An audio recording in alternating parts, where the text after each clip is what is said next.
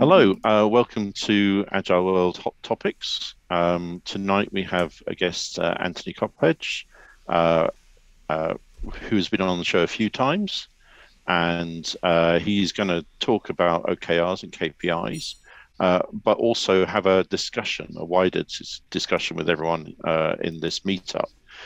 We also have Sabrina. Hi, Sabrina. How are you doing in sunny Darlington? All good, thank you very much. Glad to be back on the show. Obviously, me and you have been in the background for a while, doing our stuff in the background, so it's nice to be back out and to say hello to everybody. And I'd like to welcome everyone that's able to make the call tonight, and really look forward to the open participation. Thank you, everyone. So I think we really want to get kicked off with the OKR KPI thing. So Anthony, do you want to firstly introduce yourself a bit more than my name's Anthony? Sorry about that. And then kick off the discussion. Sure. So I'm Anthony Coppage. I am in Fort Worth, Texas, over here in the States. And I lead the agile transformation for digital sales worldwide for IBM. I've done work in marketing in the different geos for IBM. Before that, Fidelity Investments, other enterprises, small SaaS startups, etc. And this has just been an interesting series of discussions we've had, and the most recent is around OKRs and KPIs. So we recorded and had a great, I think it was a fun discussion about it. So today we're going to go through and just talk about it together. The basic introduction of this is, where did it all come from? And it's it historically points back to Andy Grove at Intel. And but when you think about OKRs, if you do much Googling around it, you're going to find out that Google themselves has been a big champion of OKRs, and you would see that Larry Page were writing OKRs at Google's corporate for every quarter. So he got it from John Doerr, who got it from Andy Grove. So it's like this, it all comes around, goes around kind of thing.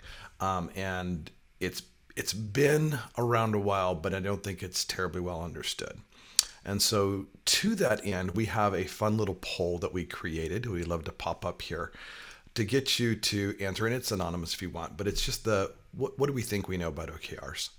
And so Sabrina, if you would pop the poll up, and then if you would go ahead and answer each of the questions.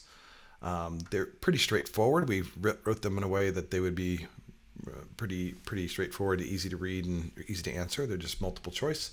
If you want it to be, it doesn't have to be a multiple choice. You can choose just one, and then just we'll see what the results are here. So go ahead, and the poll should have popped up on your screen if you would. Go ahead and answer each of the questions. We'll start with the first one of, have you used OKRs before? Yes or no, kind of binary, or I don't know what they are. And then go from there, and look forward to seeing your responses. So Sabrina, I'll pass it to you since you're driving that. Yeah, it should be live now. So we'll keep this up just for a couple of minutes now. The one thing we're definitely interested in, please feel free to take your mics off, put your cameras on if you're happy to. We'd love to see all your faces. And let us know your experiences as well, because that's what we're really interested in. So I think it's really important to say that the poll is to set this conversation in the right areas. There's just no point in having a massive conversation about the intricacies of OKRs if people have never used them before. Right.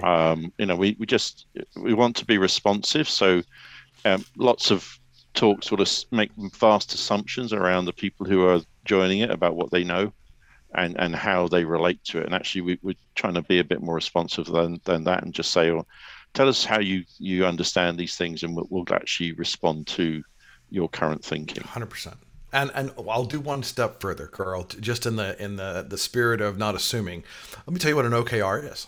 An OKR is an objective and key result, and it's really a management way of thinking and organizing and aligning with clarity. So it's why we have some of the questions around goals or whatever, because in business and organizations, there's a lot of ways we describe the things we desire, that we want to achieve, either things we want to do or feel we need to do. And there's been a lot of ways that that's been described over the years. OKRs are a way to think differently. And what I really value about it is that when you think about it, when we'll go through this today, the correct orientation of OKRs is client centricity. How do we solve for what's best for the client, not what's best for the business? And that client centricity really ends up driving the way you think about them. So an objective and then key results is what O and KR stands for. All right, we got our poll. We ready to close that, or we needed to stay open for a little longer, Sabrina? Just one more minute. I think it should be okay. We've got 83%. I'm so sorry for the banging. I've got builders in. Don't hear it. I'll have a word with them in a minute. Right. I think we could close the poll. If this works. Right. Show results. All right. So it looks like, yep, we got 20% that say yes, they've used OKRs, 80% have not. Everybody knows what they are. No one selected don't know what they are. Do you think they work? And then it's in kind of 80% say yes, but never tried them. One out of the 20% of the group here. So have you used an OKRs in an agile environment? Yes or not sure. Almost an even split there. What do you think the key benefits are? And we saw clarity, transparency, and common goals is 100% of the answer. And then should they be used bottom up or top down? So bottom up was 40%, top down was 20%, and both was 40%. We'll cover that too. We'll go into detail around our thoughts on that. And then how often do you do retrospectives on your OKRs? Every single one, 20%, frequently 20, and then not at all, 60, which we will definitely talk about that. And does your organization differentiate between goals and OKRs? So let's see, goals overrode OKRs 60%, which is pretty common. It's unfortunate, but common, and we'll talk about that too. Goals follow OKRs 40%. All right, Carl, let me toss it to you for a minute then. So I think that the interesting results, it does come across that there's a good sense that OKRs are a good thing for work, but I think we're kind of missing quite a lot of detail around them, and the operations of OKRs I think is probably the fundamental point here. I think we've all heard the language of OKRs, but how do they really work, and what are they meant to do, and what are the other pieces that make those OKRs viable? So that's kind of my first question. Yeah, that's the first question. So, so does anybody have a question or an answer to that question, I should say? If so, feel free to unmute your mic and or put it into chat. I'll take a swing at it in the meantime. And it's the way I think about it is when you think about why people choose an objective, it's because it describes something both inspirational and aspirational. It's not just a thing to do, right? It's this bigger than. And I tend to look at the operational of them in two ways. I think that an objective can be more like short term, and I would call that a roof shot. Can we get to the roof of the building? Right, that's reasonable, but quite often there's going to be the moonshots, the things that you really want to attain and achieve over a long period of time, and you might need several roof shots to achieve a moonshot.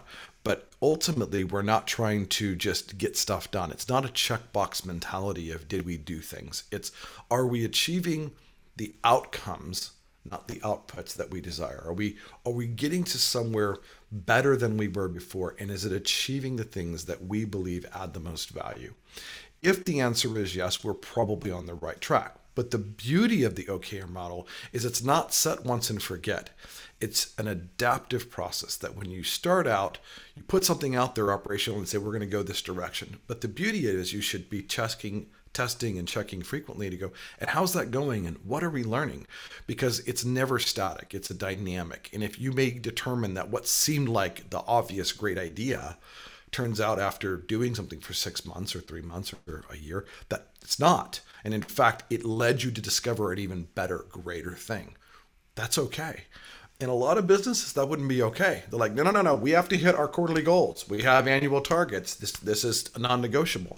But the point is, if you're sucking, then sucking less is at least a win, right? So we don't want to do the thing that's not working. We want to change and to try to do something that is. OKRs gives us language to have both the clarity and the alignment of prioritization of effort and people, so that we know that we're moving towards things that are more like what we want and less like what we don't. And versus a goal, which is you hit it or you don't. So very binary. Goals, I think, follow OKRs, but we shouldn't set something and forget it. And I think operationally, that's one of the keys of why I think OKRs can and should work so well. Okay. I mean, I tend to think of OKRs as like the strategy for the war and goals as the battles within the war. Everything has to be adaptive. The reason you start something is not often the reason you finish it.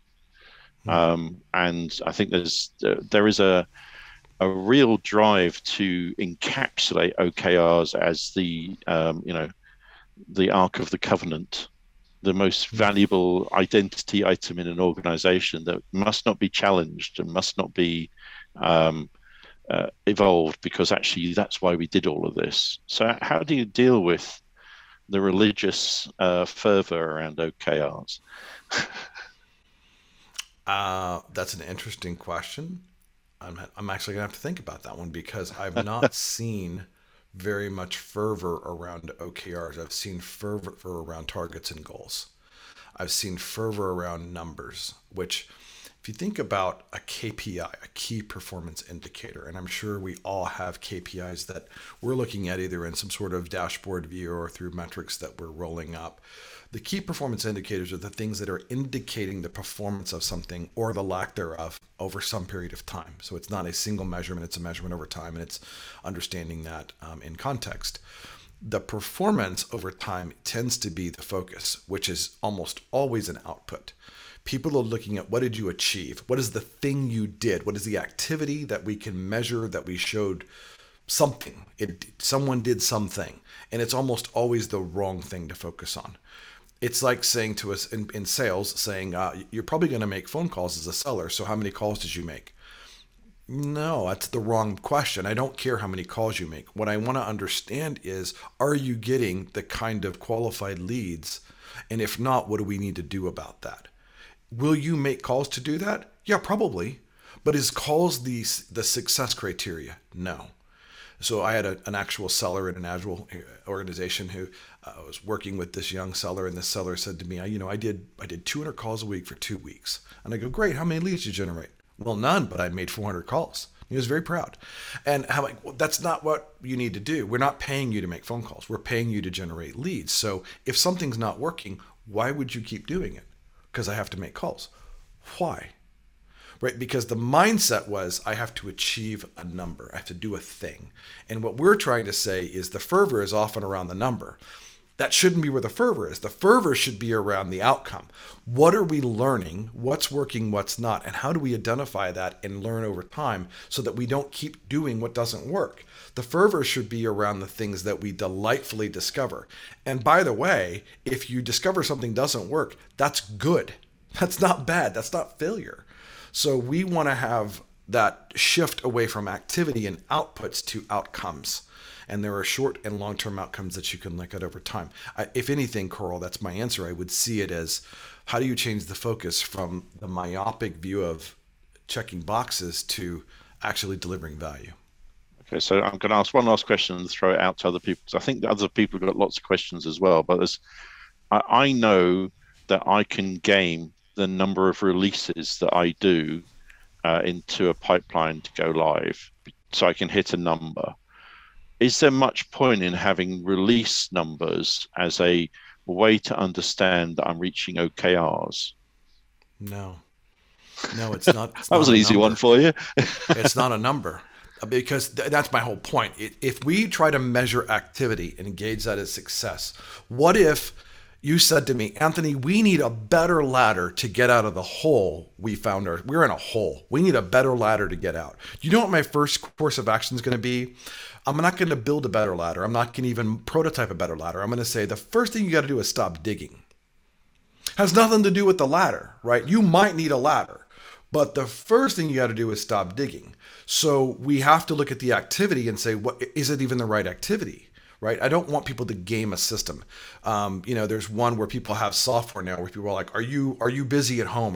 They're trying to measure productivity. Well, they're not measuring productivity. You know what they're measuring? Activity. And so there's a guy, I saw a thing on the internet where a guy had taken his mouse and it put an oscillating fan on it so it moved the mouse every once in a while, and he went and did stuff, right? Because his computer was busy. So he must be productive, right? We can't look at activity and say that's a success criteria. Yeah. Okay. Any thoughts or questions about that from the group? Because I'm very curious to get your input or see how you'd like to pivot the conversation. So feel free to open your mic. There's a small enough group here. I'm comfortable with that. Or type it in the chat, because we're here to solve, with you guys, not just talk at you guys. I'll throw something in. I'm Cynthia Kahn, and Hi. I work a lot with smaller businesses, and they don't have like OKRs and stuff. And so I've spent a lot of the last couple of years talking about like goal setting and achievement, and defining a goal is like, I want to do this so that, and then figuring exactly, so kind of like an epic, so that I can be somewhere at the end of a period of time. And then Sure. we talk about breaking those down almost like you were doing software into the components, like what are the things that you need to do to complete that you're actually going to be able to measure to move the dial. And we put together that and then move that like almost, here's my goals, here's my breakdown of my goals, this is what I think I can do this month, this is what like I can do this week, and like start it through. I've always, like when I was younger and I worked at big companies like major banks and stuff, we didn't do OKRs, we would do KPIs where they would start here and then they would break it down. And then everybody at my level had like the same KPIs to accomplish. And we would have to like try to figure out what we were doing, like fit into like advancing the company in some way.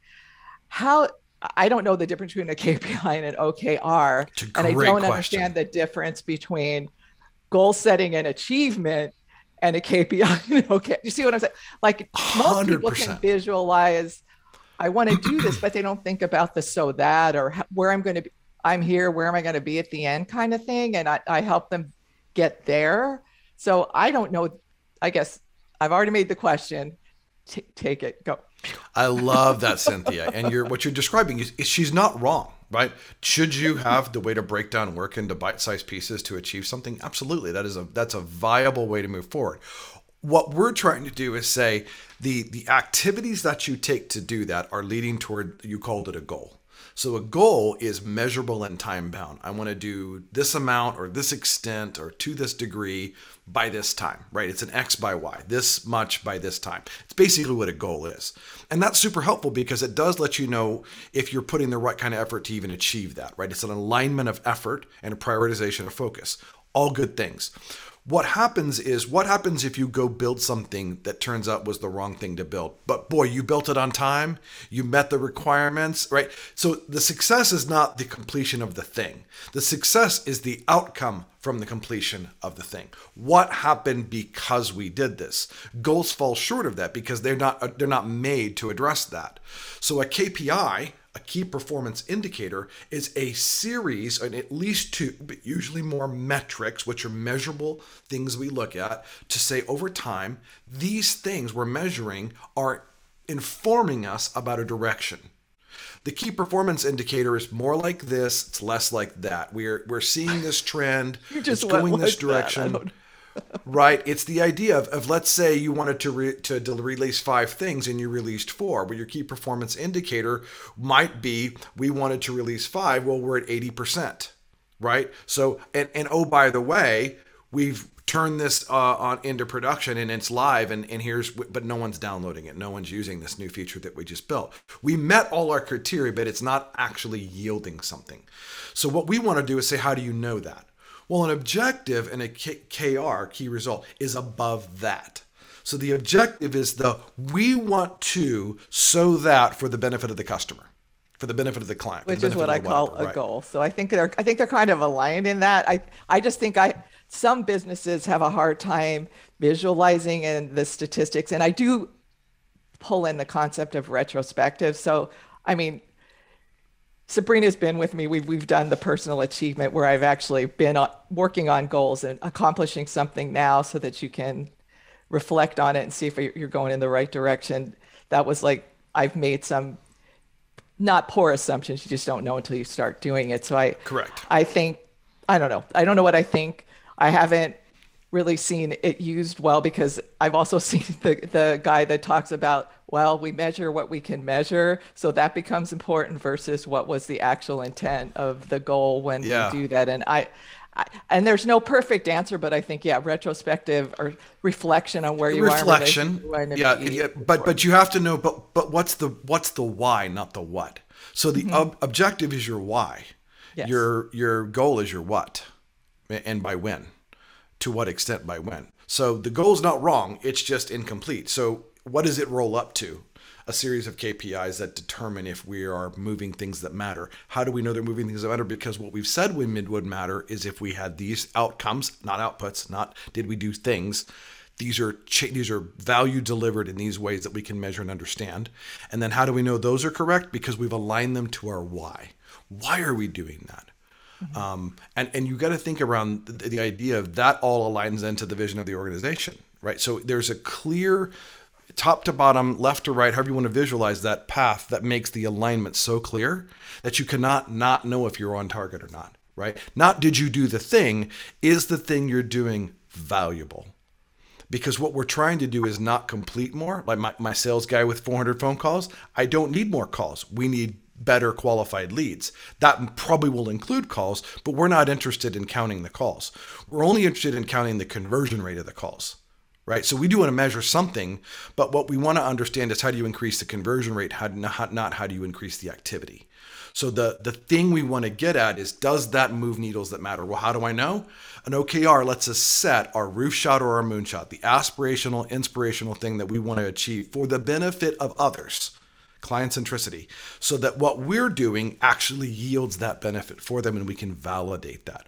How do you validate that? Retrospective is a great way, because a retrospective is verbatim feedback from teams doing work. And when you have teams doing work that you get verbatims, you know what you get? Qualified feedback, qualified data. When you measure the qualified data from multiple teams, you know what you get? Quantified data.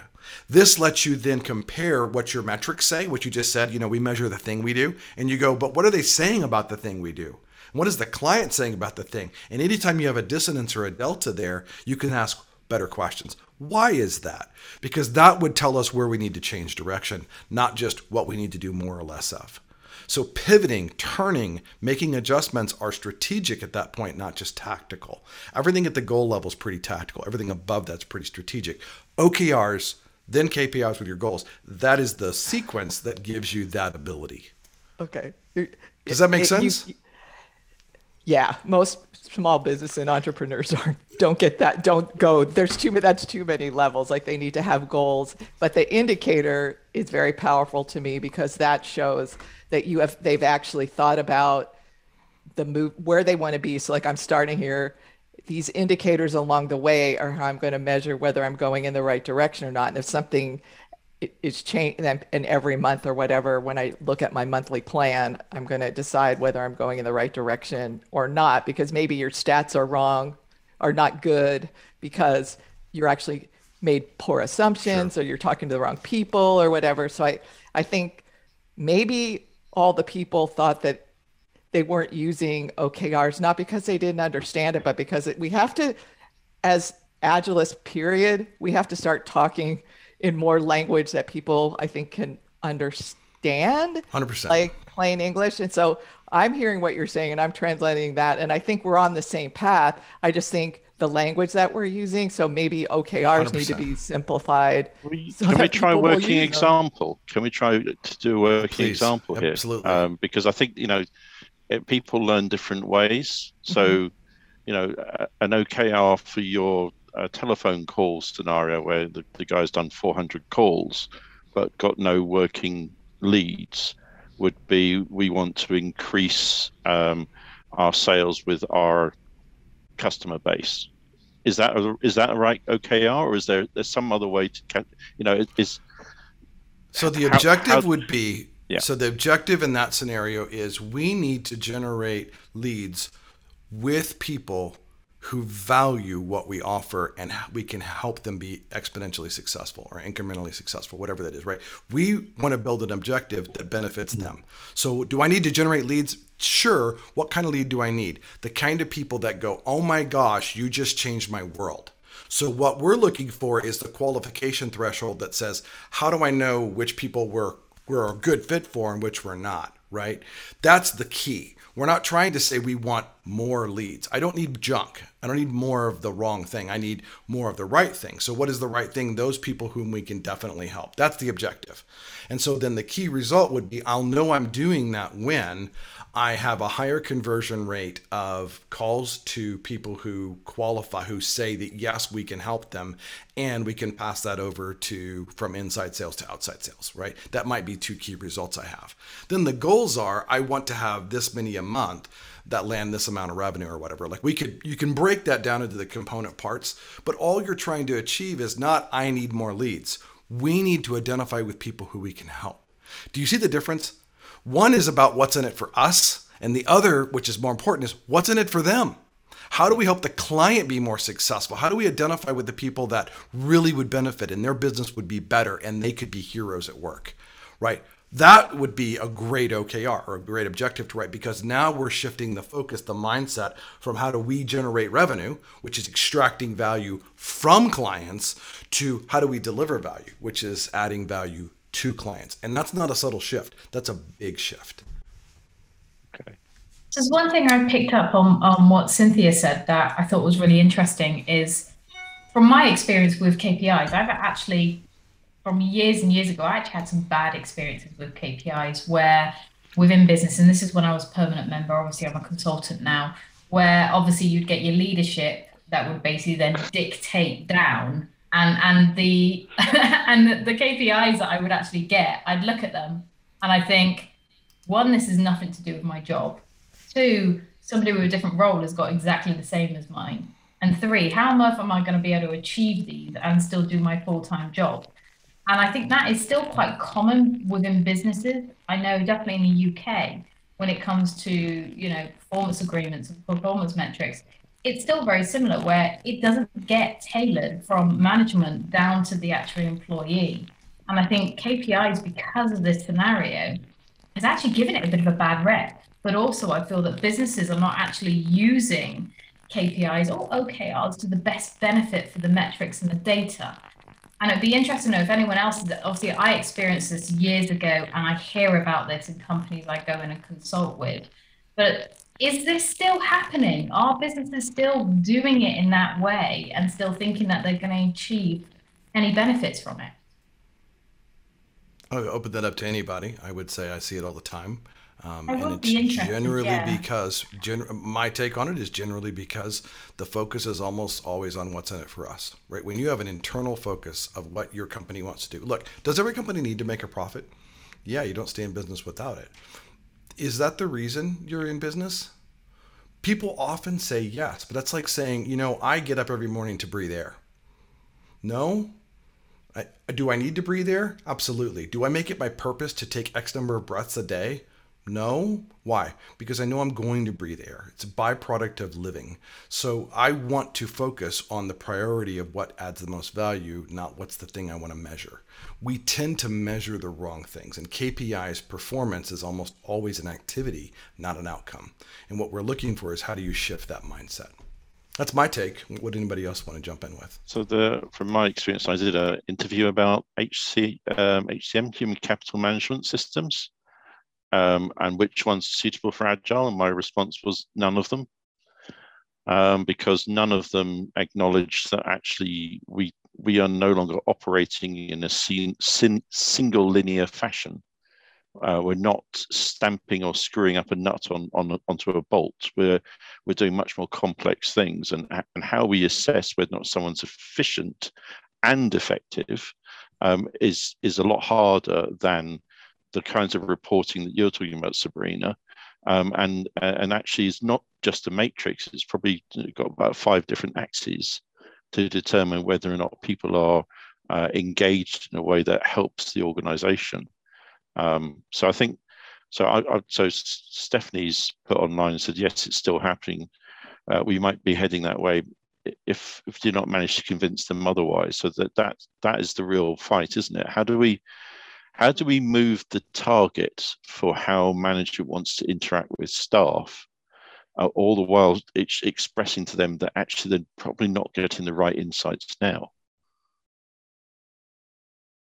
Sorry, I'm not expecting you to answer that one. That's me thinking about it.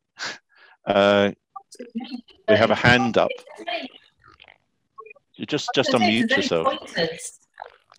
Pointers for Stephanie though on I mean, I don't know if you'd be interested in any pointers from anyone that's got any experience here of, how to convince leadership or wherever these are actually coming from, so they don't get dictated in the way that they have recently been dictated or previously in the past.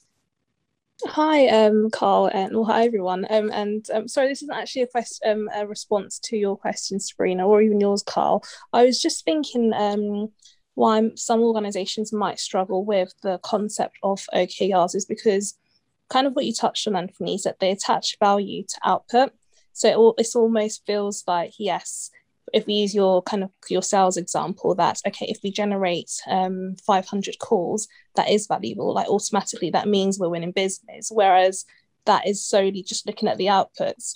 And I think it's the real struggle is, what do we attach value to?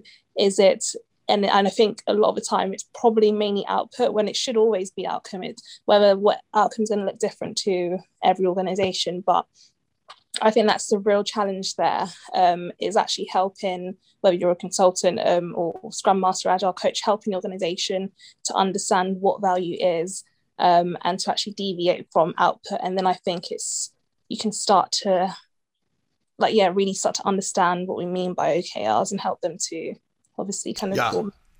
And Chelsea, I don't think we have to use the term OKR, right? It's a term. It's an acronym, exactly. Right? It's the idea. So the concepts are more important. But what's helpful about the language is having a common language then means the same thing. Because if I use the word goal in Ada's business versus Chelsea's business versus Stephanie's business versus Jeff's business versus Patrick's business versus Cynthia's business, probably means different things. Right? So what's dangerous about using the same term is we assume we know what it means. Too often I walk in and I see someone say, we do OKRs, and then I go in and it's all outputs. You can call it that, but that's not what it is. So the language is less important to me. What's more important is the understanding. Do we have a clear set of expectations for what we mean when we say? And how do we know that? Well, you have to define it. I think that's a great point of view. You're right. It's almost always an output, not an outcome.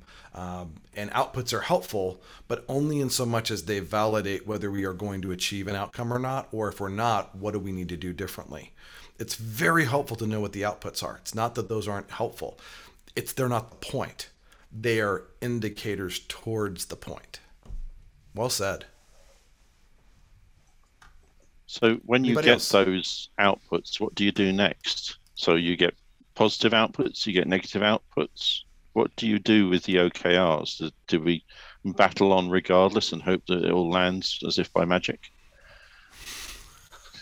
What do you think, Carl? You know me. I think that there is such a huge assumptive thing about OKRs that you get them right first time. And what we all know about Agile is an experimental journey. And so Absolutely. OKRs are an experimental journey. We try something and we launch out into and I always say the shallows, because I don't want to go into the deep if I don't know where I'm going and I'm not sure what's under the surface. So I launch out into the shallows, and then there I find that I'm not really getting what I thought I was going to get. And if I'd gone to the deep, I'd be drowning now and probably being fired as well. So let me launch out into the shallows, find out enough to know whether or not we're going in the right directions, what are the responses we're getting from our customer base, what is the impact it's having on staff morale, how is it affecting our vendor relationships, and from there, do I have the right OKRs, or have I picked up a bunch of KPIs and described them as an OKR? And I think that's what I'd be interested in. When do we start thinking about, are we doing this right? Solid question, and I think it aligns to Jeff's question too, which says, could we say that objectives relate to change, which is what I hear you talking about? That's both qualitative and quantitative, to the benefit of the client and towards the mission and vision of the enterprise. Absolutely, right?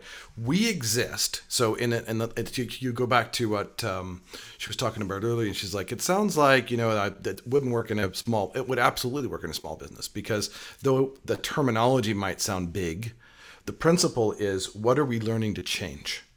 And how do we know it? Right? It's that iterate and adapt. That's a great question, and it's a great point of view. We exist for the purpose of not making money. We exist for the purpose of delivering value.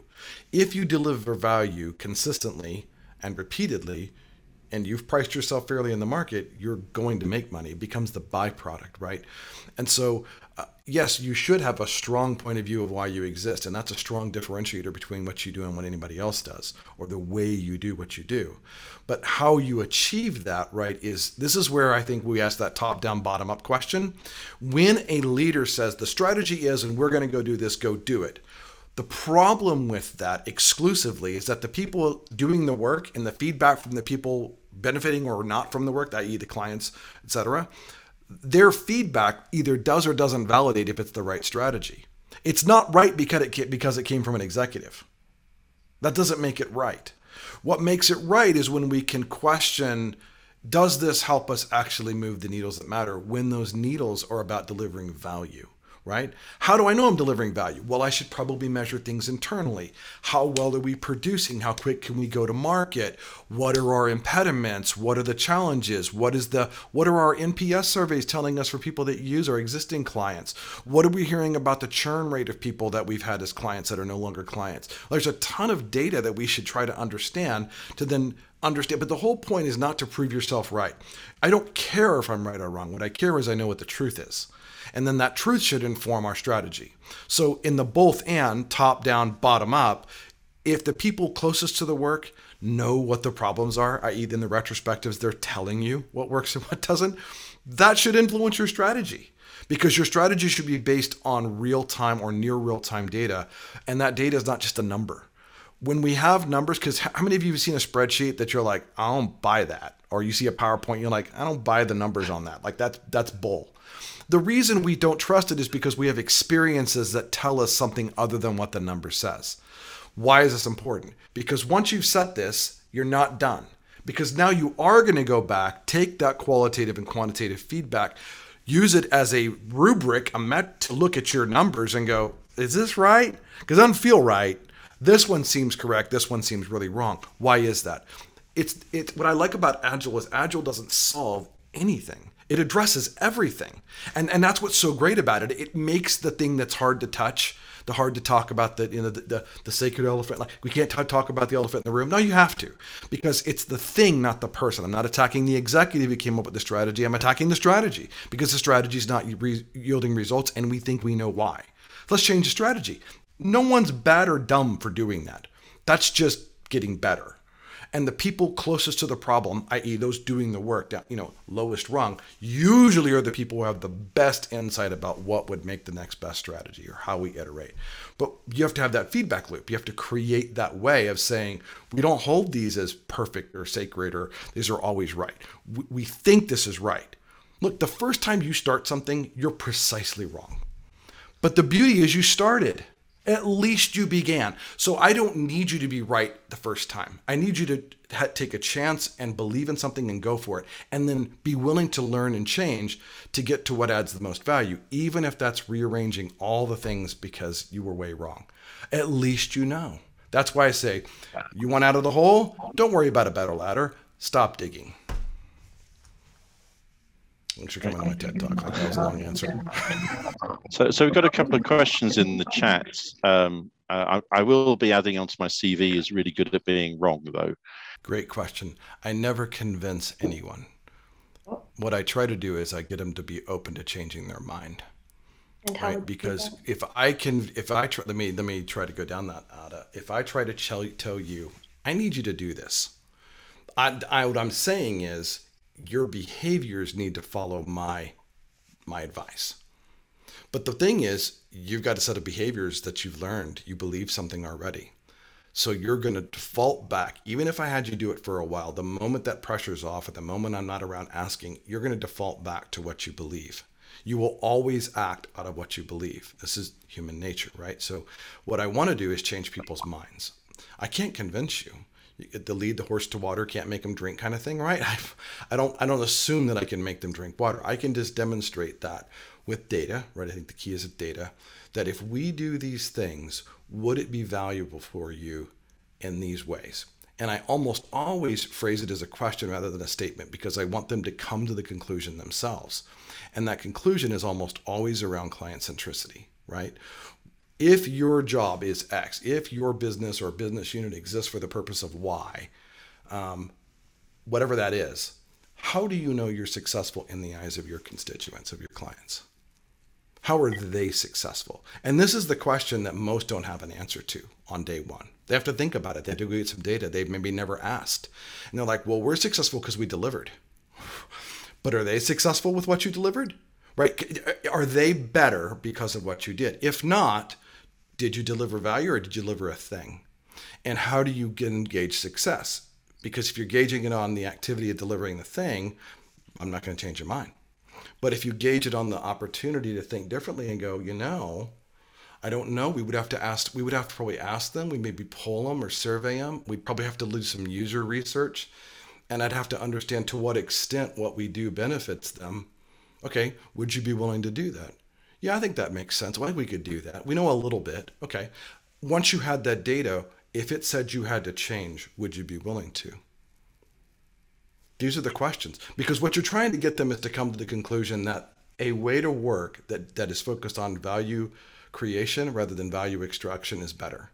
If they do not believe that, and they believe value extraction is greater than value creation, they probably shouldn't go agile. Because agile is about learning how to iterate. But if you're not willing to iterate, why would you go through the motions? Maybe that's a little cynical, but that's my point of view. So I just want to say, because governments, sorry, I'm cutting across Sabrina. Do you want to say? No, you do it for a living. I'm jumping across you now. Right. So one thing I would add on that, sometimes it does actually help, because I've been in this scenario a few times. I remember you mentioned government now. They're scared to change. So I can't understand you. I can't hear you either. Really bad. Sorry. You can't hear me? No, it's just digitized. Wrong with your line. If you could put it into chat, though, we'll continue. Well, Carl, why don't you go with what you were going to say? Yeah. So what I was just going to say is that I've done quite a lot of government work, and they completely and utterly resist everything to do with agile, but they want the benefits. They want to have the flexibility, the ability to respond. They want to be able to show that they're, dynamic and engaging, and everything that agile says is what governments want, but they don't want to change in order to do it, because normally what they do is they take it and make their own version. Trouble is with agile, if they take it and make their own version, it won't work. Because when I first got involved with agile, I thought, well, yeah, sure, it does this. Really? Are you joking? It makes things higher quality. Everyone understands what they're doing. We get better work outputs. And all this. I'm going, don't believe it. Then I worked on a project, and everything that agile claimed was delivered. Now, it was delivered based around the open-mindedness of the people that were there, and the willingness and desire to get the benefits over what they already had. And I spent most of my time dealing with the CFO to get them to understand what they were getting from this change, because it wasn't about less people to do more work, which is a common lie in agile. When people do marketing for agile, it was actually about getting value from the people that they have and recognizing where that value lives within their organization. Getting them to invest in people correctly. Don't buy lots of computers if we don't have people that could use them. This is a long time ago. This is like 15, 20 years ago. And so, sorry, question. But by the way, Sabrina so sometimes government work normally are scared of change, sometimes showing them from research of their movements around the world, what looks good, and other businesses, KPIs or OKRs, and how it has helped them really works as well. Some clients sometimes need to see what good looks like and what the benefits are. Agreed. Showing them what the benefits are is what Carl's talking about. The trick is not to show what works; it's to show why it works. Right, you have to be willing to go through change. This is I have a PowerPoint that I do, a 4-slide PowerPoint when I'm introducing this, and I can describe it. Actually, I could probably just share it if you don't mind. Yeah. Y'all don't mind if I share a PowerPoint? I mean, I hate doing PowerPoints, honestly, because like everybody does PowerPoints, but this one's pretty good. So tell me what you think of this one. Let me go full screen on it, and then come back to Zoom and hit share. I got to do all this. Sorry, I'm a little... Share my screen. Here we go. And then share. Can everybody see a caterpillar on the screen now? Oh, thank goodness for that. I'm still on the right call.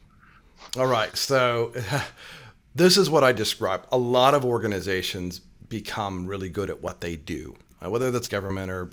And so they're like a caterpillar. They're actually a pretty large caterpillar. They're successful, healthy caterpillar. They did a good job. Everybody knows them. They've developed a reputation as being a decent caterpillar. What we're not trying to do is put butterfly wings on a caterpillar and call it agile. We're not trying to introduce OKRs and say, suddenly it's better. No, that's optimizing the wrong thing. We're not here to optimize, you're transforming. A transformation is from one state to another. And what I love to help people understand is this organism looks nothing like this organism.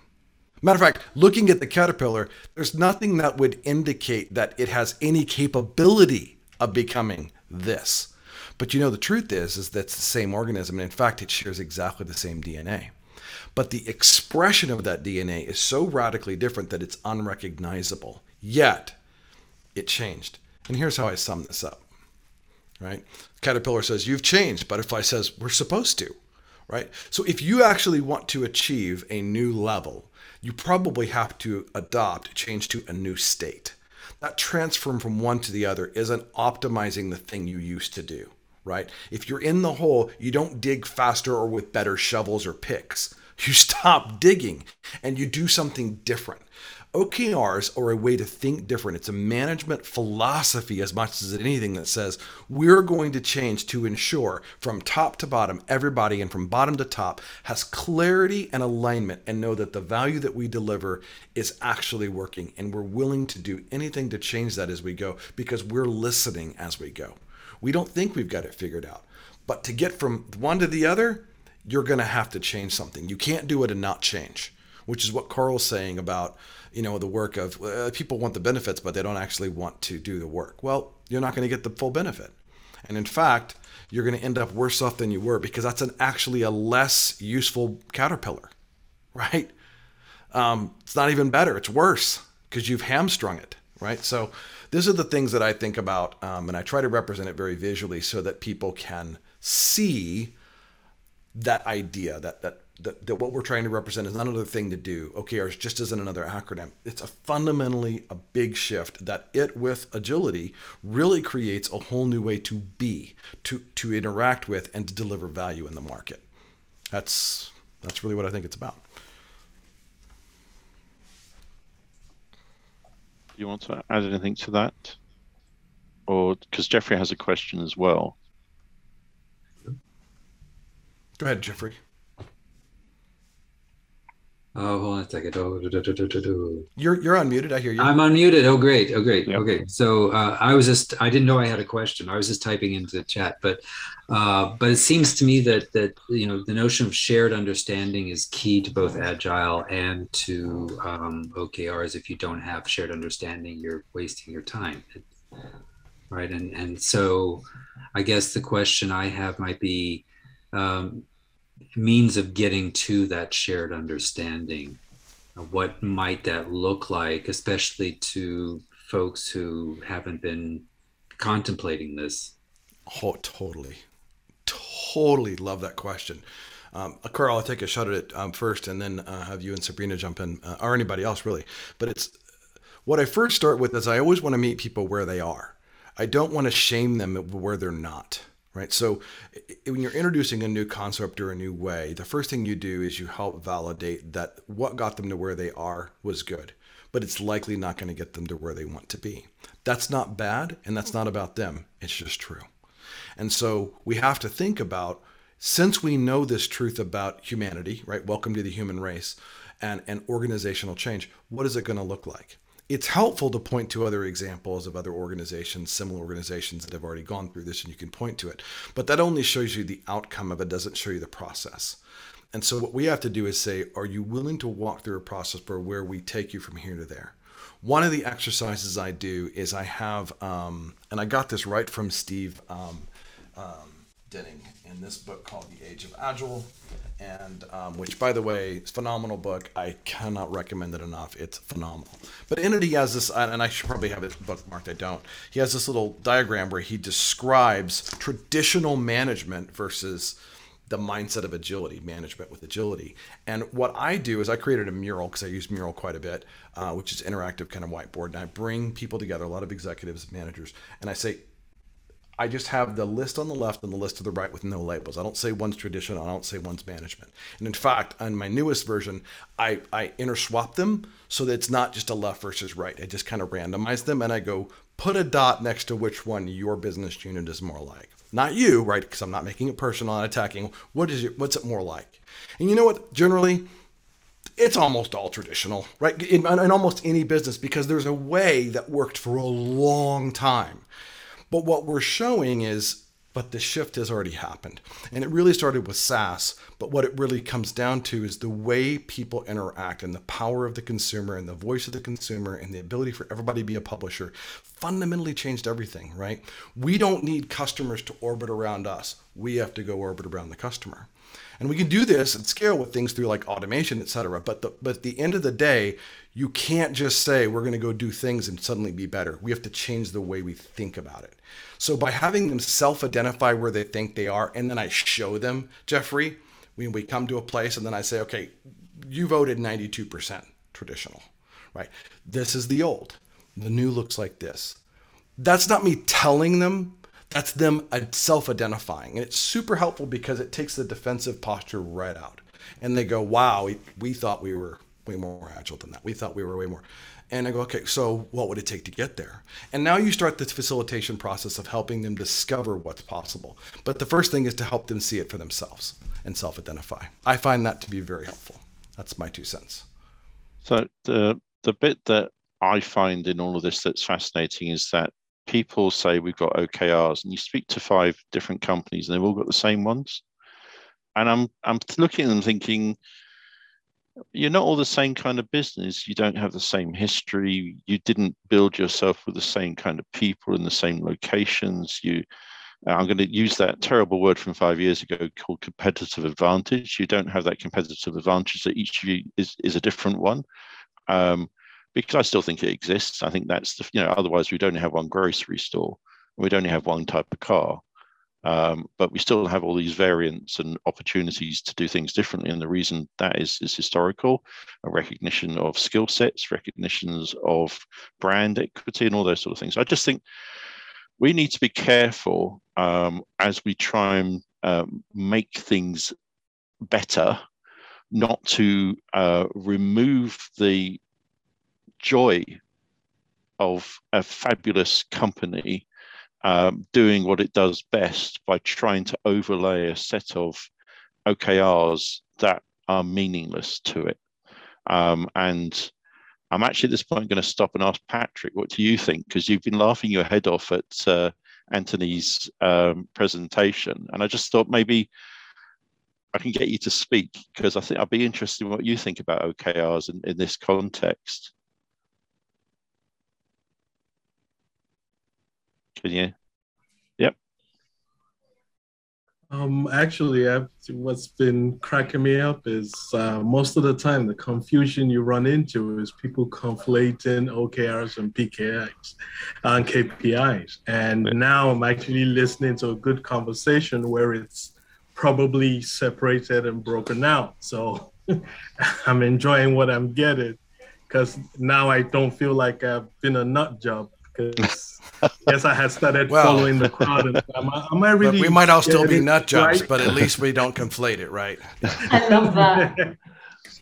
So that's, I'm actually, very, very happy. I'm hearing it come out the right way. Are there any other questions specific to how we're describing this? Is there confusion, or do you have a point or a counterpoint? Do you have a disagreement? I mean, I love healthy conflict, right? Conflict's not bad. Healthy conflict is great.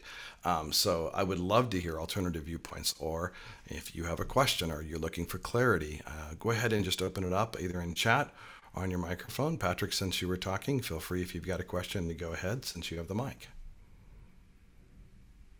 I mean, my viewpoint and what I'd always tried to look at was OKRs kind of align more to the organization's overall goals, right? Its overall view is Purpose. vision, right? While the KPIs basically are tied to the steps you're taking to achieve that purpose and showing how your performance is going along the way. And listening to most of what. I was going to say, we could just stop recording because that was about the perfect summation of the last 20 minutes of me blathering. So, see, well I was said. listening. I don't know if my mic is working now. Is it working? It is now. You're good. This thing I spent a lot of money on isn't working properly, so it's now my camera. Great. One thing I'm interested in is around the retrospective side, because I think a lot of people do not think about using the retrospective for OKRs or how they do interlinked or what information you can get out of. And yeah, I'd like to know a little bit more in that area. It's a great, so for those who aren't familiar with the term, I'm going to define a retrospective, which is invented by Diana Larsen and Esther Darby in Scrum specifically. I was outside Scrum, but still the idea of this reflection point. It's a way for groups of people, usually teams, to come together and go, so how's it going? And it is usually a series of questions that are asked around, hey, so where did we add the most value, or what went well, or what are we doing that's not adding a lot of value, or what should we change, and how do we just get like 1% better? It's questions like that where the groups of people doing the work are coming together to reflect, and they're reflecting in such a way that they're trying to make that rising tide lift all boats, and they're trying to deliver better outcomes. And so a retrospective is just an artifact of coming together to saying, before we go forward and continue, let's look back. Let's assess and then decide if that should change our next step, rather than continuing and just assuming it's all going to work out in the end. I think of the Austin Powers movie, and he's like, throws him to sharks. It's like, Scotty's like, so aren't you going to make sure he dies? He's like, no, I'm assuming it's all just going to work out. We don't assume it's going to work out. We want to make sure. So we ask along the way, and we ask frequently. Often a retrospective is done weekly or bi-weekly. And what you're trying to ask is, so tell us what you think. You discuss what you think. Most organizations, though, even really good agile organizations, stop there. Like the team would discuss and they would say what went well, but that team never shares with this team, or this team and this division never shares. So all the insights stay at the team level. And what you have to start doing is bubbling up the retrospectives across. You have to look at the insight coming from and across teams, and people need to be invested in understanding, but what is the pattern or trend, or what's the anti-pattern? And this is where you start to change the culture of the org. Because in my opinion, Agile is at its base a culture play. If you change the culture, you can change anything. If you do not change the culture, most of what you change won't stick, won't last. So ultimately, what we're trying to do is go, how do we fundamentally become who we need to be? How do we mature in such a way that we become healthier and safer, so that where we can have that conflict and it's not detrimental, and we're not shame and blame. We're instead improvement and honest and transparent and open and respectful. And what we're building is this way of saying, we just want to get better together, and we really care where the best ideas come from. We don't need to take ownership of the ideas. What we need to take ownership of what we're going to do with it. And that retrospective then creates the opportunity to go, we said our moonshot was this, our roof shots were these. Is the feedback telling us we are or aren't getting there? Are we learning something about that idea? Let me do a really simple example. NASA, National Aeronautics Space Administration. President JFK, John F. Kennedy says, we're going to go to the moon. We're going to do it in 10 years. That's a moonshot. That's where we get the term from, right? So that's a moonshot. Now, what does NASA have to do? Bunch of roof shots. Well, we're going to have to figure out some things. We're probably going to figure out what would it take to have astronauts stay in space that long.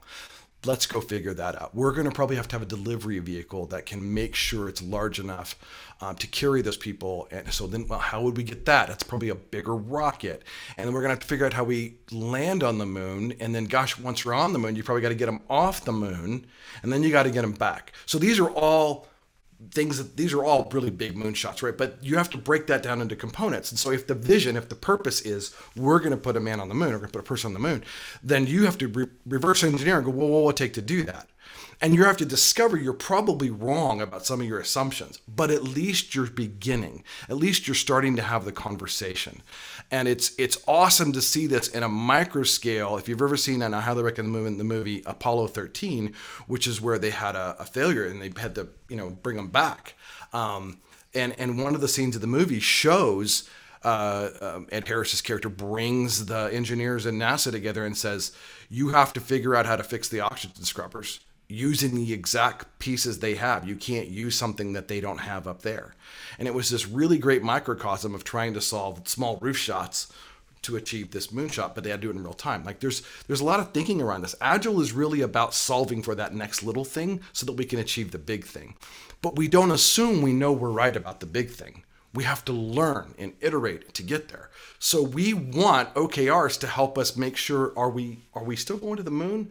Or suddenly it looks like you're planning a Mars mission. Like, which one is it? Like, let's be clear. Are we aligned? And can we validate that the things we're doing are going to achieve that? But there's always also that assumption that it's just a roll up. And it's not. These things are not just rolled up. They influence each other, but they're not a roll-up. So OKR retrospectives happen before the PI planning is announced, and they influence the objectives for the next PI. Because if you're using SAFe, he's talking about. Sorry. Yeah, but the idea is that you have to say, as you go, does this influence the next big thing you're going to try? Yeah, exactly. Yes. And you have to do that all the time at a very small scale. This works obviously at an enterprise or a NASA organization, but think about it in a small mom and pop organization. Same principle. If the things you're doing aren't getting the results you want, how are you willing to change? And did you have the right things in mind? You may have had a good intention, but a good intention isn't a good outcome. So a good outcome is what we're aiming for. And what we need to do is check our egos at the door. And it doesn't matter if it came from the owner. We have to say, this doesn't seem to be getting us where we need to be. These are the constraints we have. These are the things we're identifying. Should we continue or should we pivot? Because sometimes that moonshot was not really, it was a great idea, but it really wasn't realistic. And so now you need to say, okay, what can we do? Sometimes you can. Sometimes you should go for those huge things. Tesla is led the way with the electric vehicle stuff. And there were electric vehicles before Tesla, right? I have a Toyota Prius. It's a hybrid. But the idea was there well before them. What did they do that was different? They didn't just make an electric car. They made a car that upgrades itself every time it sits at night in your driveway or in your garage. It gets better. What other car gets better? Everybody else depreciates. Drive it off the lot, it's worth less. Brand new. Theirs actually improved. The braking distance improved on a car because they figured out how to do that. They ran a software update and every one of their Tesla Model S's had better braking overnight. That kind of thinking is saying, how do we do that? And they don't assume they know, but they assume they can. And then they go discover and validate and they get better. Again, it's a mindset, not a practice. The practice supports the mindset, which is what we're talking about. But if you don't believe that, and that's what Otto was early, if you don't believe that, it doesn't matter if I tell you the process. You won't stick with it because you don't believe that. So I'm sorry about bringing in a flavor of Agile there, but the key point is that the strategy requires a retrospective. The OKRs requires a retrospective. The overarching work streams requires a retrospective. Are we going in the right direction? Do we need to pivot? Do we know that have we got any indicators that we are getting to where we thought we'd be getting to at this point? And if we don't have those indicators, is it because we're not measuring the right things, or is it because we're not engaging the right way? There's more complexity here at an enterprise level, but it's very important to not assume that you have the right questions. So there's quite a few questions coming in. I've learned a lot today, but the one thing I'm definitely going to be taking on is the fact that Tesla car, you don't have to pay for an upgrade. That's the one I'm going to take so much, but the fact I didn't even realize about Tesla. Yeah, it's baked in. Like, it's a part of what you're buying as a way of being as an owner. Right? And that's because that their mindset is we should make it better. And a car that upgrades itself is amazing. I mean, Volvo announced this year that in 2021 or 2022, they will no longer make, just consumer cars that are gasoline. They'll be all electric, 100%. So there's a fundamental shift, and people would say, it's about electric versus gas. No, it's about thinking different.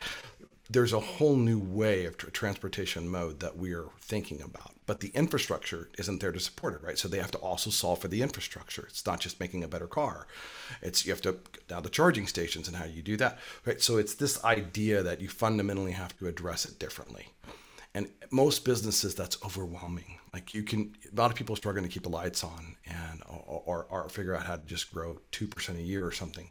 And what we're talking about is way beyond that. But it includes it, right? It includes the 1% better stuff. It does not just about this moonshot. That's part of the idea, but is it aspirational? Do you feel people go, that's an amazing thing if we could do that? I'm inspired. I want to contribute toward that. Chances are it's not very inspirational, aspirational to go, let's make more money. I mean, it's a motivator, but is that really what people want? What we find in that studies show, in job satisfaction, a lot of people will leave in jobs in droves. The great resignation is upon us. People are making good money going somewhere else. Why? Because they want more than the dollar, right? They want to believe in something. And you find the companies that are hiring like crazy right now, the ones that are seeing remarkable growth and success, are the ones that are building these really tremendous cultures. So it's already happening. It's not like it's gonna happen. It's now. But what we have to do is say, and there's a way we can achieve that, but it starts with a belief. Are you willing to believe differently? So are there other questions like we can go through? I know we're getting close on time here, so thought I would see where we are. And feel free to open your mics again. We've got a small enough group that's comfortable. So there was a split on does your organization differentiate between goals and OKRs? Probably the vote would be different now, but yeah. Goals override OKRs or goals follow OKRs? Yeah, I would think you guys might vote a little different. My hope would be you would, because if you see the value of if a goal is only something that's measurable and time bound, then it's subservient to something greater than that. There's a why, that's a what. I think if you look at Simon Sinek, start with why. This really makes a lot of sense. And so when we think about that, the what then becomes kind of like you reverse engineer it, you fall into it. It becomes clear what the what should be when you're clear about your why. But if you're not clear about your why, or if your why is internal and not external, right? If your purpose is about what's in it for you versus what's in it for others, you're going to bias in some ways that may or may not deliver value.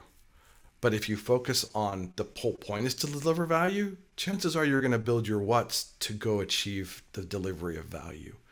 And there's the big difference. OKRs are just a way to frame that, to help hold yourself accountable and create that clarity. Because if I took a poll right now and said, how many of you or your clients are dealing with a situation where greater than 50% of your work doesn't have anything to do with the things you're measured against, but you have to do it, right? I bet most of you would raise your hand and say, yeah, matter of fact, you can use a little reaction if you want.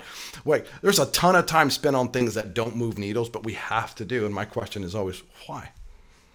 For my teams, people that report to me in my span of care, one of the things I tell them is we're over-meetinged, right? You're over-meetinged, just like the world is over-meetinged.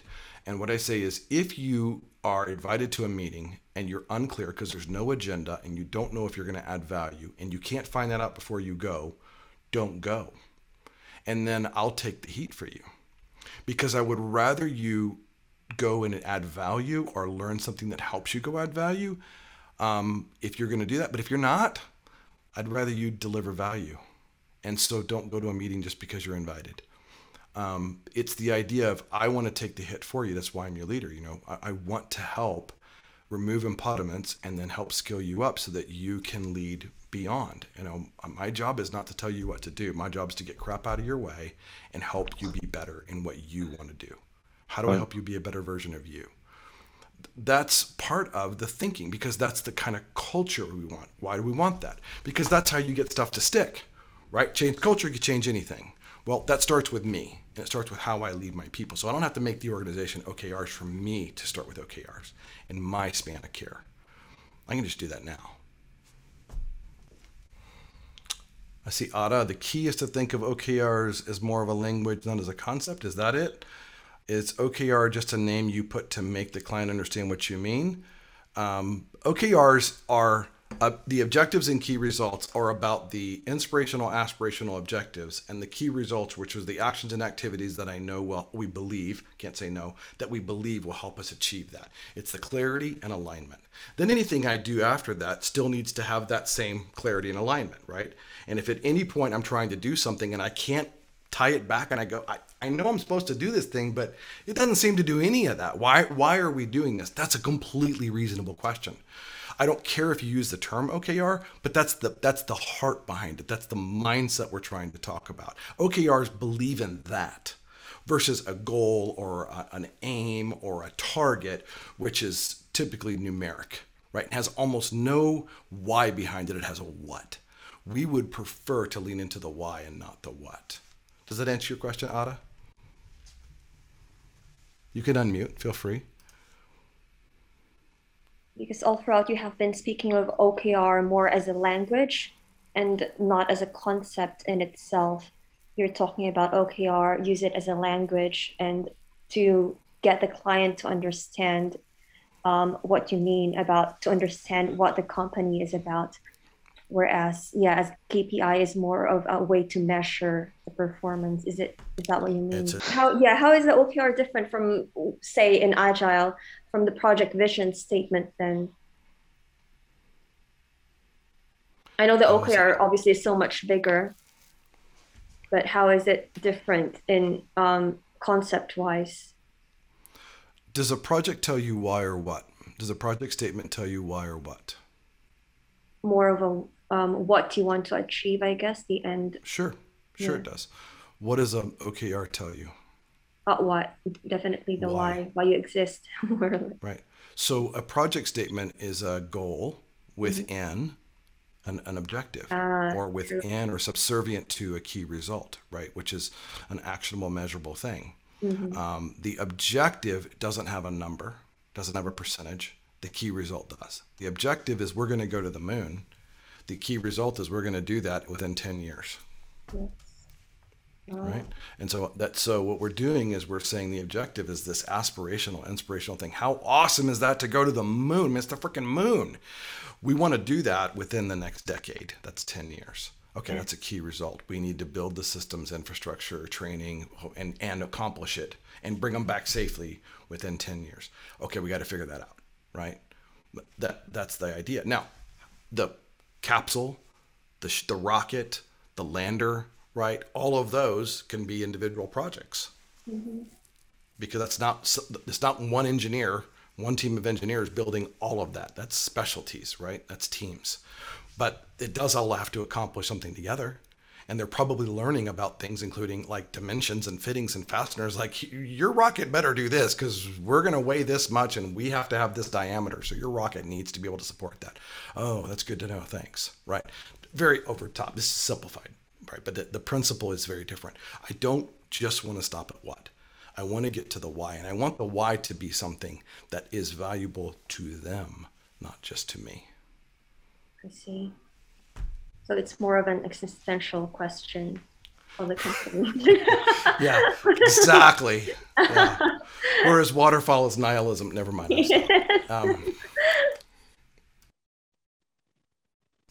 That was a joke. All right. Are there any more questions? Yes. Hi everyone again. I have a question. I put some in the chat, and I think, to be fair, a few have been touched on. So the first one was, for example, there's an organization that is completely new to OKRs, which obviously many still are. Where should we begin? What are the first incremental steps that you probably advise? And I guess that's such a big question, because there's one, helping them to understand what an OKR actually is, and then the implementation of it. But yeah, what would you advise the first stages should be? Does the organization have a mission and a vision that's externally focused? If not, you're going to be hard pressed to make your OKRs aspirational and inspirational. Do you exist for yourself, to accomplish some person's goal, to pay off investors, right? Is that your reason for existing? Or do you exist to deliver value and delight and exceed the expectations of customers, right? Like whatever your mission and vision has to be very clear. And if it's not externally focused, you're going to struggle to use OKRs in a helpful way. Mm-hmm. So it's why I say not every organization should be agile. Every organization could be agile. Not every organization should be agile, right? Because agile is about that we don't know, but we're really excited to fail fast and succeed sooner and find out. And in a lot of businesses, failure is final. It's like, when you think about OKRs are sometimes measured this way, where you would look at it and say, hey, Ada, we want you to tell us by the end of this quarter, by the end of this year, whatever the number is, what do you think you want to achieve with your team as it relates to our overall mission and vision? And you go, you know what? I'm going to write some OKRs about that.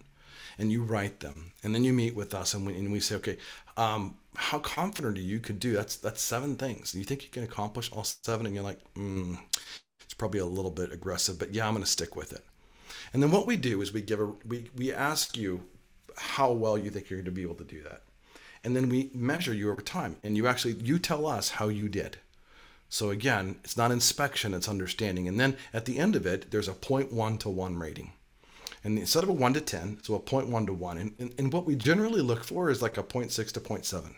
Now, in the world of performance-oriented companies, that sounds like you achieved only 60 to 70%, and God, that sucks. Because if it's not 100% or greater, you failed. No, we actually say a 0.6 to 0.7 is really good in the sense that if you put like 0.2, you probably way overestimated and you barely delivered. Like you need to get better at estimation, and that's an awesome learning opportunity because you need to estimate more realistically and you need to know your limits and your team's limits. If you hit a 1, you probably sandbagged. You knew you could hit all 7 and you set that as a target you knew you would look like a hero on, and we would actually be disappointed. Not because you hit a 1, but because you didn't give yourself room to stretch to try to achieve something that was going to be challenging. So the 0.6 to 0.7 typically shows, if I'm rating it, you want to stretch. You want to go beyond what you think you can do, because we want you to grow. We don't want you to just deliver. We want you to grow because we want you better than you already are. And so to do that, we want to invest in you. Do you see the difference between that versus how we typically do, measurement of employees? Most of it's, did you hit your target? Binary, yes, no. 100% or less is failure, 100% or more is success. There's a very different mindset here. And that mindset is around, are we growing and getting better? Because we see that as success. Is that helpful? No, most definitely. Thank you very much. And that my follow-up question, or my second question was, so how do we, I don't want to say implement, but help our teams to align to that OKR? So if you think about kind of software development and even Scrum in particular, it's very easy to have developers, have a team just building. They understand the what, but they often don't understand the why on a on a team product level, but then how do we implement the why to the OKR? Does that make sense? So again, I think that's quite a challenging question, but I think it is really important because if it is management super challenging. Yeah.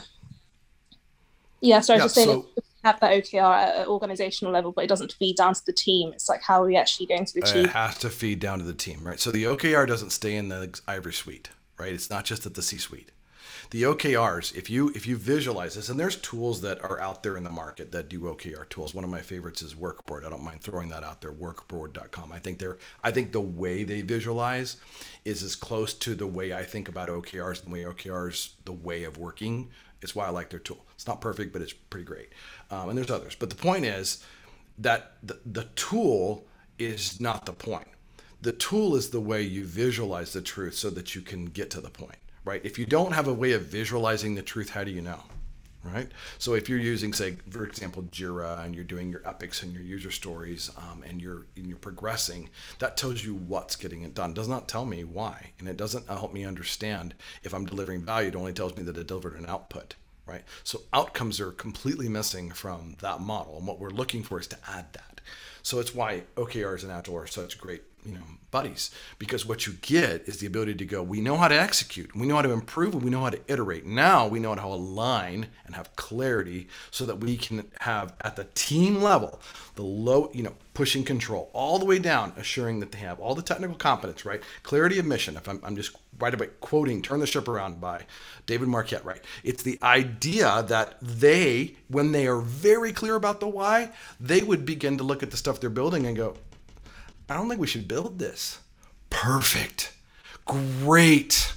That's what we want. We want you to tell us we're wrong and what we can do to be right, because you are the ones who are the experts. And oh, by the way, the feedback from our users is validating that. They're not happy. They want more of this, and you're building the thing they don't say they want. Why are we focusing on that? We want everybody to have that bubbled up information. So the tool then becomes a way to visualize that truth and to understand the kind of the red, amber, green, right? It's the idea of red's not bad. Red's just true. So if we lean into the red, we can solve for the red. If we lean into the green, we can solve for more green.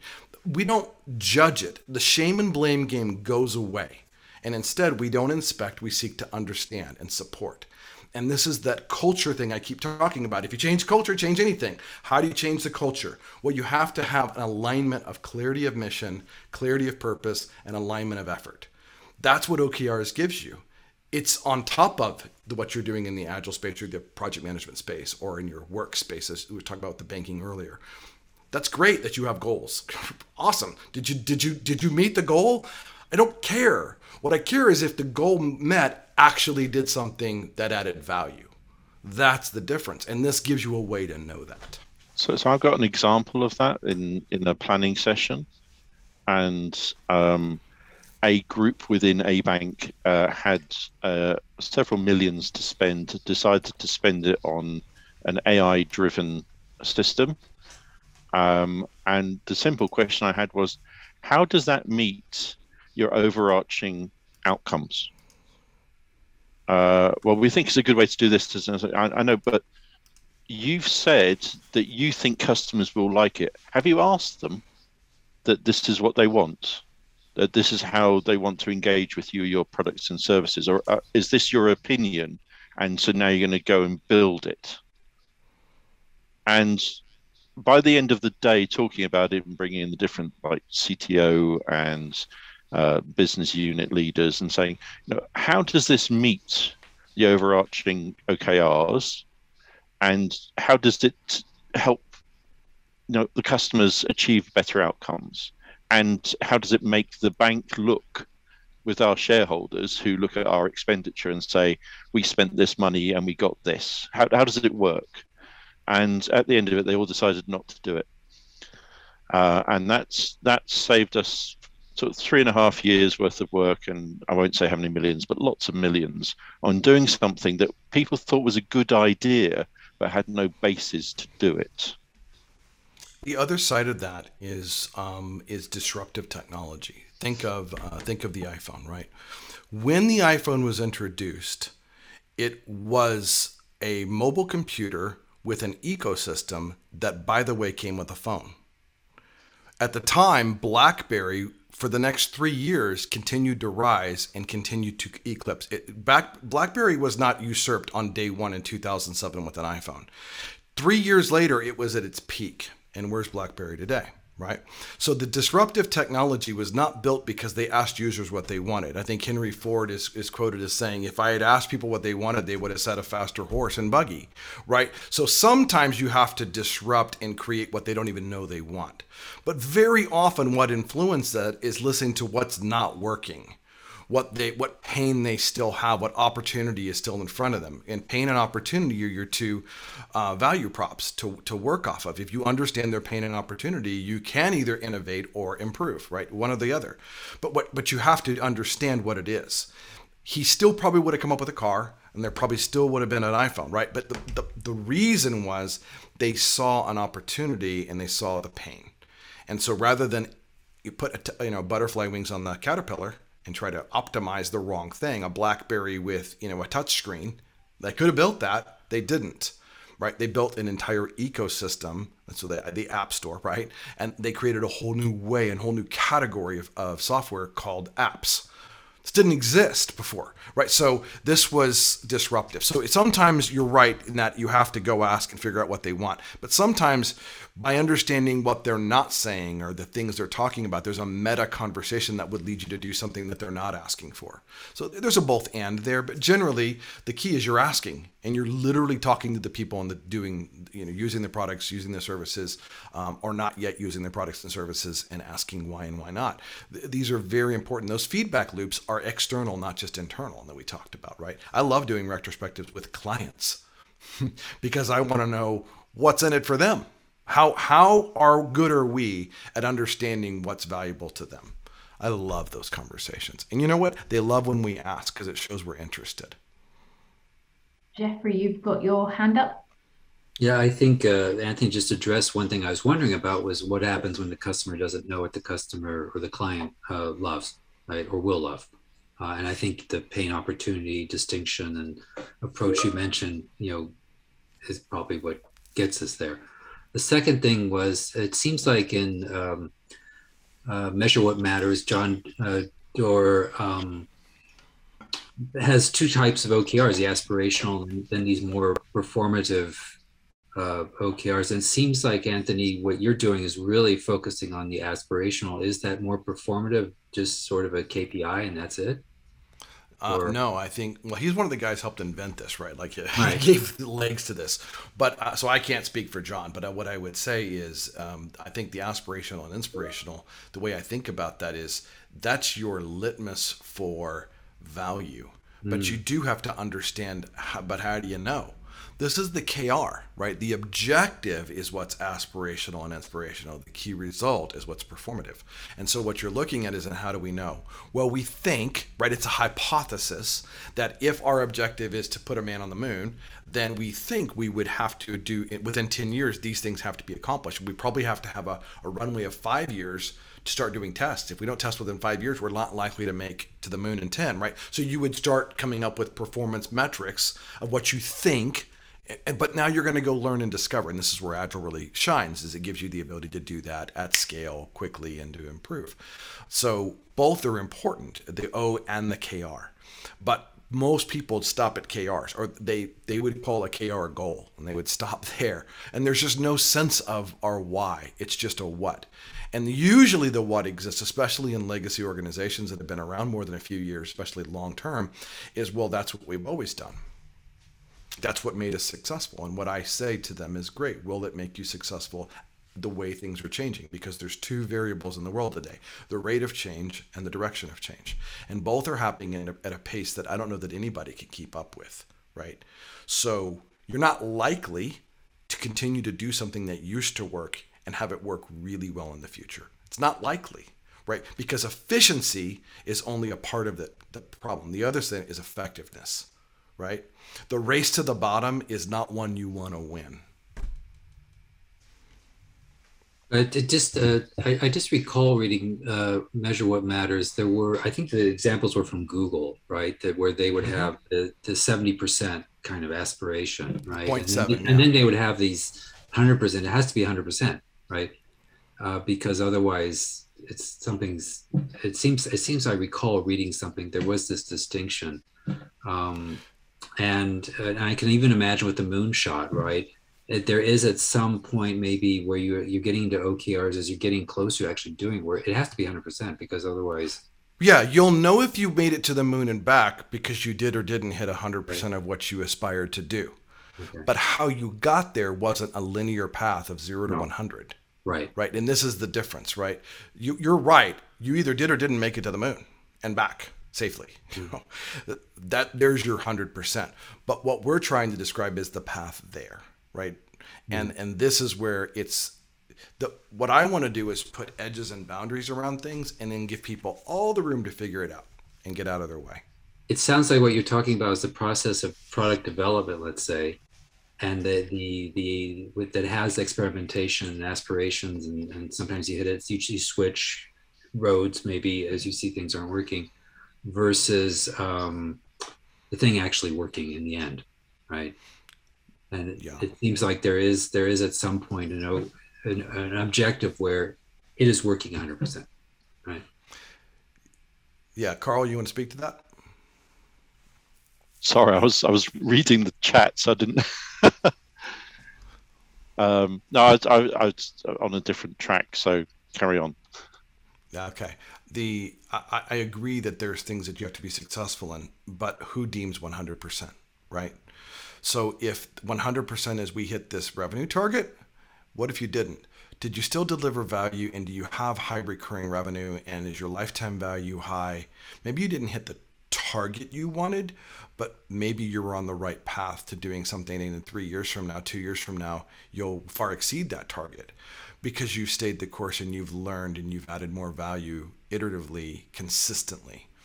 Which is more important, lifetime value or hitting a number this quarter and blowing it the next, right? So I think the key is always that long term, but iterating, testing, measuring, and asking the question short term. This is where the retrospective at every level of the organization needs to come in, but it starts always with the teams.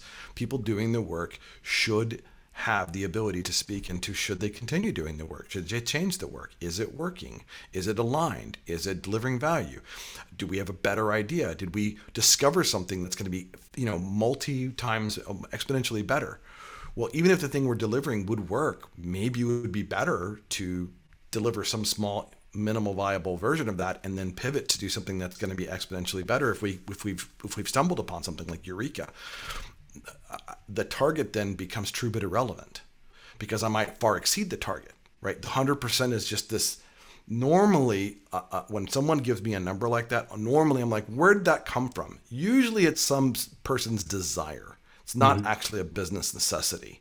The business necessity is keeping the lights on, right? But look how many companies that are startups that are lose money for their first 10 years, right? So it just depends on your viewpoint. How long is the game? How long is the tail? And the long tail usually wins. But most people aren't satisfied. They want to win short and they want to win again and they want to win big. It's like going to Vegas and expecting, to put it on red on roulette and get red 80% of the time. You're probably not. But we don't assume we're going to do that. We don't put big bets like that. We break it up into very small bets and we look for ways to prove and test and improve so that we don't have all our eggs in one basket. And these are just different ways of thinking, right? So this is ultimately what I'm about is how do we think differently, not just how do we act differently. Carl? So I've never worked on a project that's delivered what it set out to deliver. Not in 30 years. And that may sound good or that may sound terrible, but usually as part of discovery, you find out that probably what you were trying to do has either been done by someone else and done badly and no one wants it in the marketplace, or it doesn't fit the business model that you're in, or you find better ways to do things. I mean, that's really the nature of breaking things down into smaller pieces, is to try and understand how they are influenced by the environment you're in, how they're influenced by the skills of the people you're working with, and actually how they're influenced by the market at that time. I mean, so many times we've come up with products and services that were not ready. We could have produced them and put them out, but there would have been no market for them. And I always go back to the story of Nokia, who invented the smartphone before Apple. But they looked at it and said, around 2001, when they created the smartphone with the full screen and everything, who's going to pay $1,200 for a telephone? Because they didn't have the ecosystem thinking. They just, we can do this, and then we could build it. Yeah, it was a phone, but you could build. They did have some apps, but they weren't thinking ecosystem. They were thinking about devices. And the real killer thing that Apple did was it created an ecosystem. It created an environment where users could become developers, and those developers could make money from it. We don't own the world. What we do is we create an environment where many people can interact and we can all make money. And that was a completely different, because most of technology world was all about ownership. And what Apple did was said, let's share it. And they get a nice healthy cut of it. Oh, right. They get a massive cut of it, but it's still. But it wasn't about the device.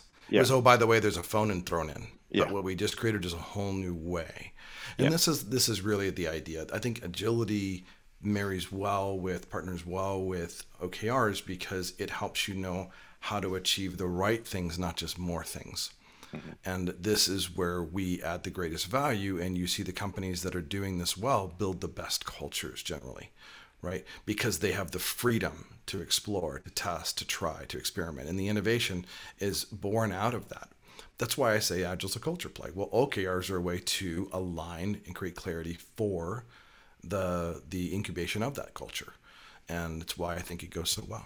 So I know we are at time, so I want to just be cognizant of that and thank everybody. This has been fun. I mean, I love doing it, but it's not for me and Carl and Sabrina, it's for you. So hopefully you've had value come out of this for yourselves. I know I love the value that you've shared, so thank you to each of you, either through chat or talking with us. It's been super fun to be here with you. So thanks for having me at Agile World again, Sabrina and Carl. Oh, very welcome. We always enjoy having you on the show. And thank you very much for joining us tonight. And thank you for those who are actually watching this video as well. So thank you very much. Have a lovely evening, a day, depending on your time zone. And we hope to see you all again. Yes, and we're completely open to connecting, continuing the conversation, being a support to each other. We do believe in community spirit, which means that go ahead and ask as many questions. We may not have the answers, but we probably had an experience that's similar. So thank you very much for coming along, and hope to see you again. Thank you, everyone. Thanks, everyone.